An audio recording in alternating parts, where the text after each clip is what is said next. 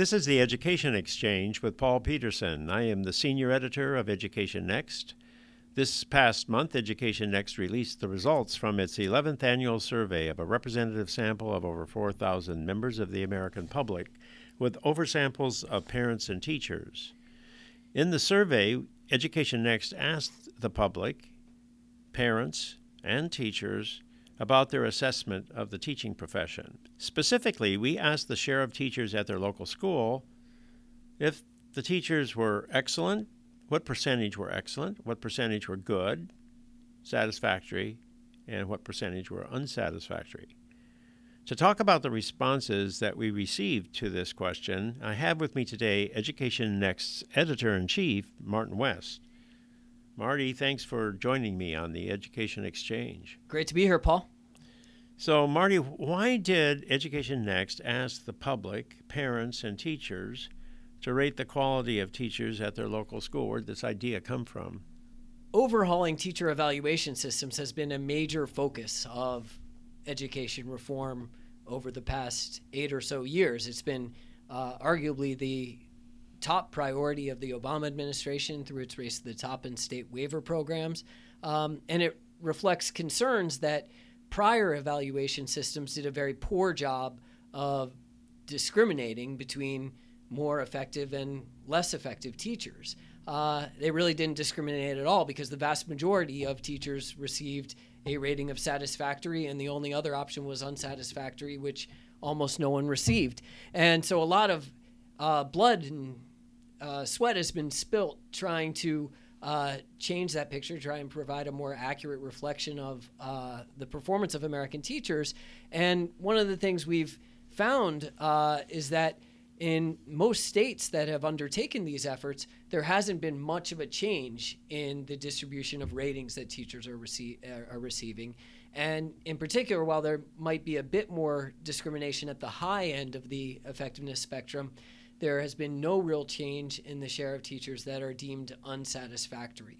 So it's sort of interesting to try and ask the public what they think about the quality of teachers in the communities that they reside in, as well as the teachers themselves about what they think of their peers, as a way of providing a rough benchmark for maybe what evaluation systems should be telling us. Well, that's very helpful. What I'm wondering, though, is why did you select the 4 categories, excellent, good, satisfactory, and unsatisfactory? Is that the ratings that Obama administration is saying are the desirable ones? Well, the states were required to adopt evaluation systems that had multiple performance categories. They couldn't be binary. I believe they did have to have at least 4 categories. And the states that have gone down this path, and it's a majority of states, nearly 40 or more, have either used a 4-category system or a 5-category system. The specific words that they use varies a lot from one state to the next. Sometimes they have a little bit of a edu-speak tone to them. But we decided to use 4 categories with words that are used in some of the evaluation systems, but sort of would clearly be understandable by the public as to what we meant. So excellent, good, satisfactory, and unsatisfactory. And so we were interested in seeing what share of the teaching workforce respondents would place into each of those 4 buckets. Well, let's start with the good news. So what percentage of the teaching force is excellent according to the general public? About a quarter. And for teachers, it's about a third. And I actually think that the overall results suggest a public that's broadly satisfied with the quality of the teachers that they have in their local schools. So if you combine excellent and good, let's see, I have to do some math on my feet here. I believe you get to 58%. So certainly a majority of teachers identified in one of those 2 categories. Another 28% are deemed satisfactory enough. So overall, again, I think the picture is broadly favorable.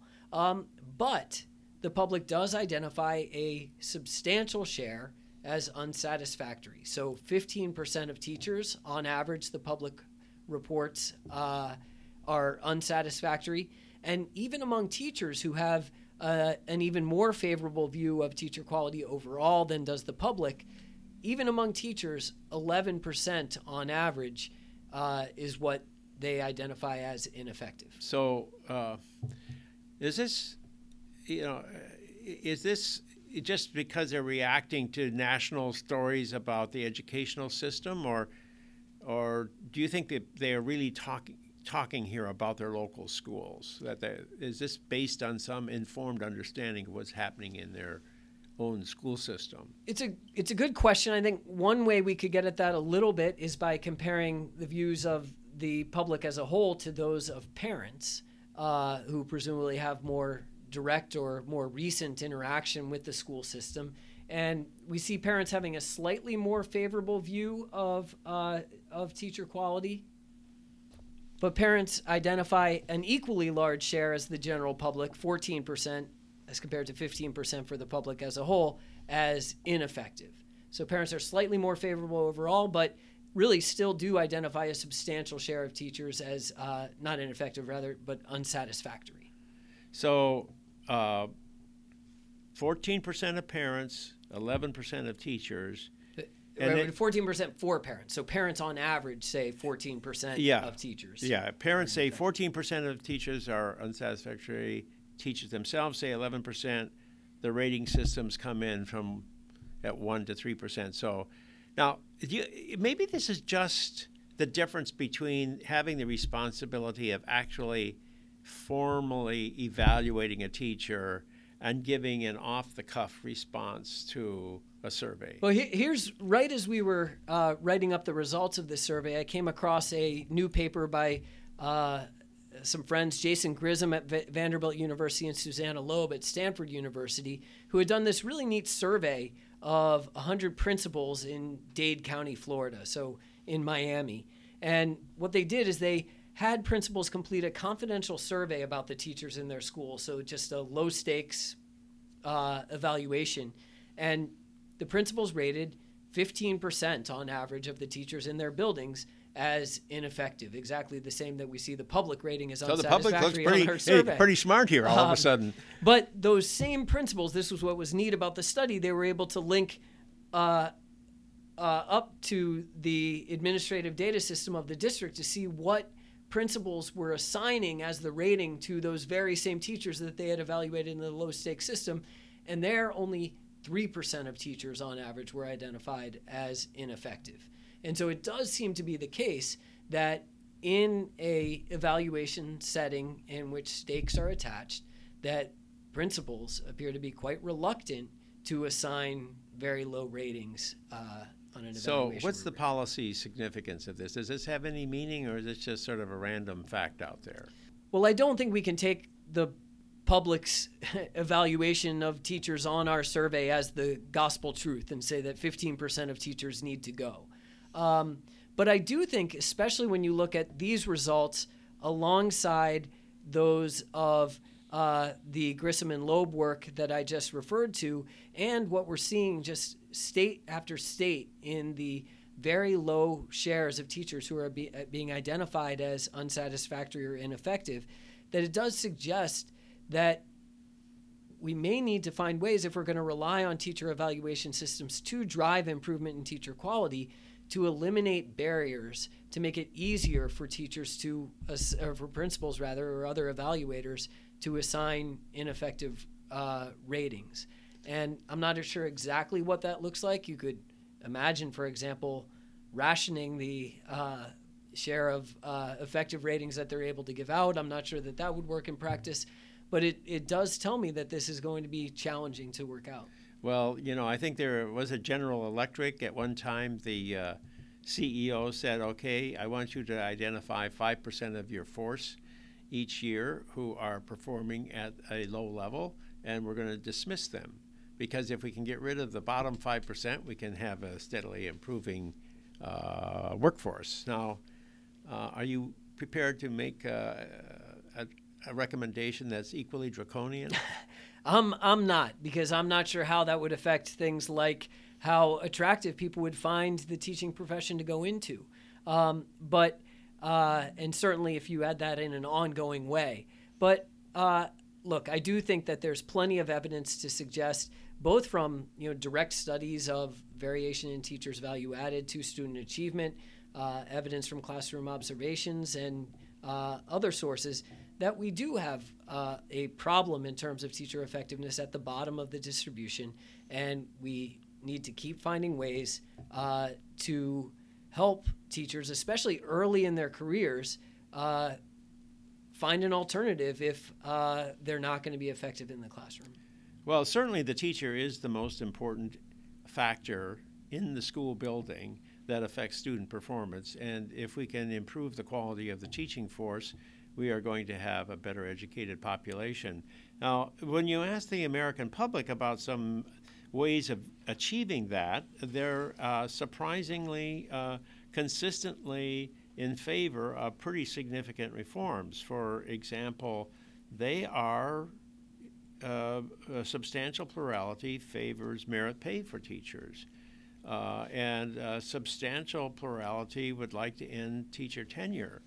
So, what is the hope that these kinds of reforms will be a possibility in the coming years? Well, we've seen plurality or even majority support for merit pay for some time now.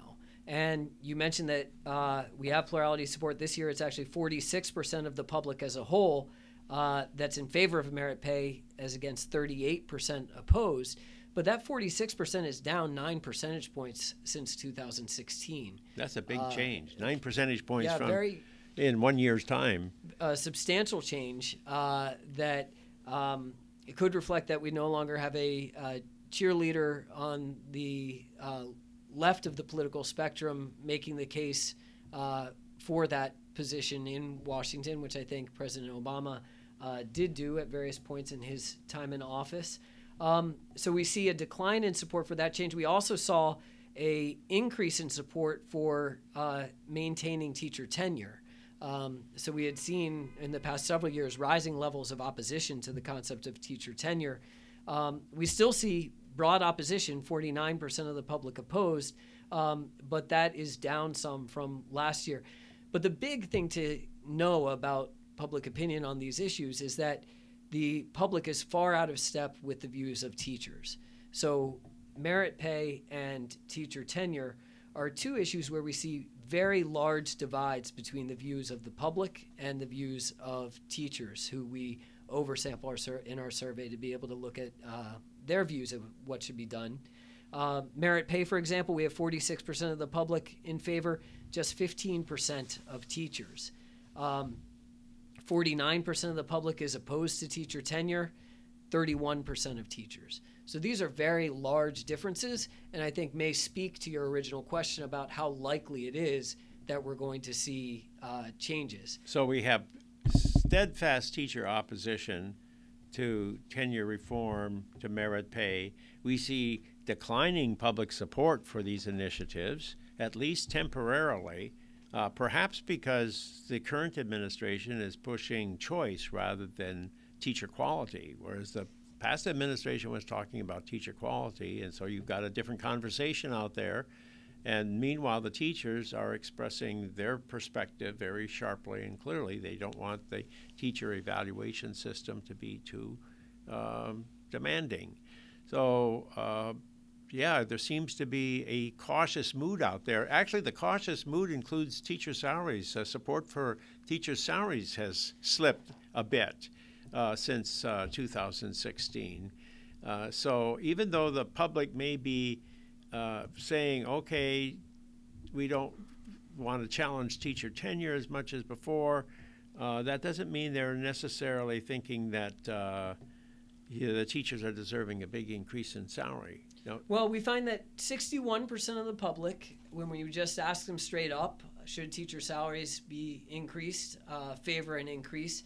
We, as we found in the past, find that falls dramatically if before asking them that question, you first tell them what teachers are actually paid on average in their state. So you get 36% support rather than 61% support. And so that reflects the fact that most Americans tend to understate the amount that teachers earn currently. So giving them that information makes them less enthusiastic about increases. It doesn't make them want to decrease teacher salaries. Almost no one is willing to admit that they want to see teacher salaries decrease. But it does push a lot of people into the category of saying things look about right. But you're right that regardless of how you ask the question, in the uninformed or the informed state, we do see some slippage in the share of the public that favors a increase in teacher salaries. So I feel like there's a conservative mood across the country, not conservative in the sense of right wing, but in the sense of let's keep things pretty much the way they are. There's a lot of findings in the poll that are reflective of a sort of a mood of, okay, there's an awful lot of noise out there. Maybe we should just sort of hunker down. What do you think? I think we've just gone through an era, especially in the case of teacher policies, evaluation, compensation systems, and the like, where we had a aggressive reform agenda driven largely from the federal level. And as Chad Alderman, a former Obama administration official, has written in the pages of Education Next, this didn't go exactly as planned. It created a lot of backlash, and like where we started the conversations, didn't seem to generate the payoff in terms of changes even to the evaluation ratings that were the focal point of sort of the theory of action. And so we see people supporting local control at a bigger role for local government, less role for the federal government than we saw just 1 year ago or 2 years ago. And so once again, we're seeing caution about big initiatives out there. Yeah, I wouldn't overstate it because, again, we do see more of the public supporting than opposed to merit pay, more of them willing to challenge the status quo when it comes to teacher tenure. But definitely, if you look across these items and the survey in the aggregate, I do think we see some tendency to shift back in the favor of respect for how things have been done traditionally. Well, thank you, Marty, for joining me today on Education Exchange. This has been a fascinating discussion of the meaning of the Education Next poll, the 11th poll. I'm looking forward to working with you on the 12th poll. Stand by, all of you out there, for a poll again in 2018. So thank you very much for joining me, Marty West. My pleasure. This is Paul Peterson. This is the Education Exchange. Please join us again next Monday. We release the podcast every noon on the Education Next website and all other platforms that you could imagine.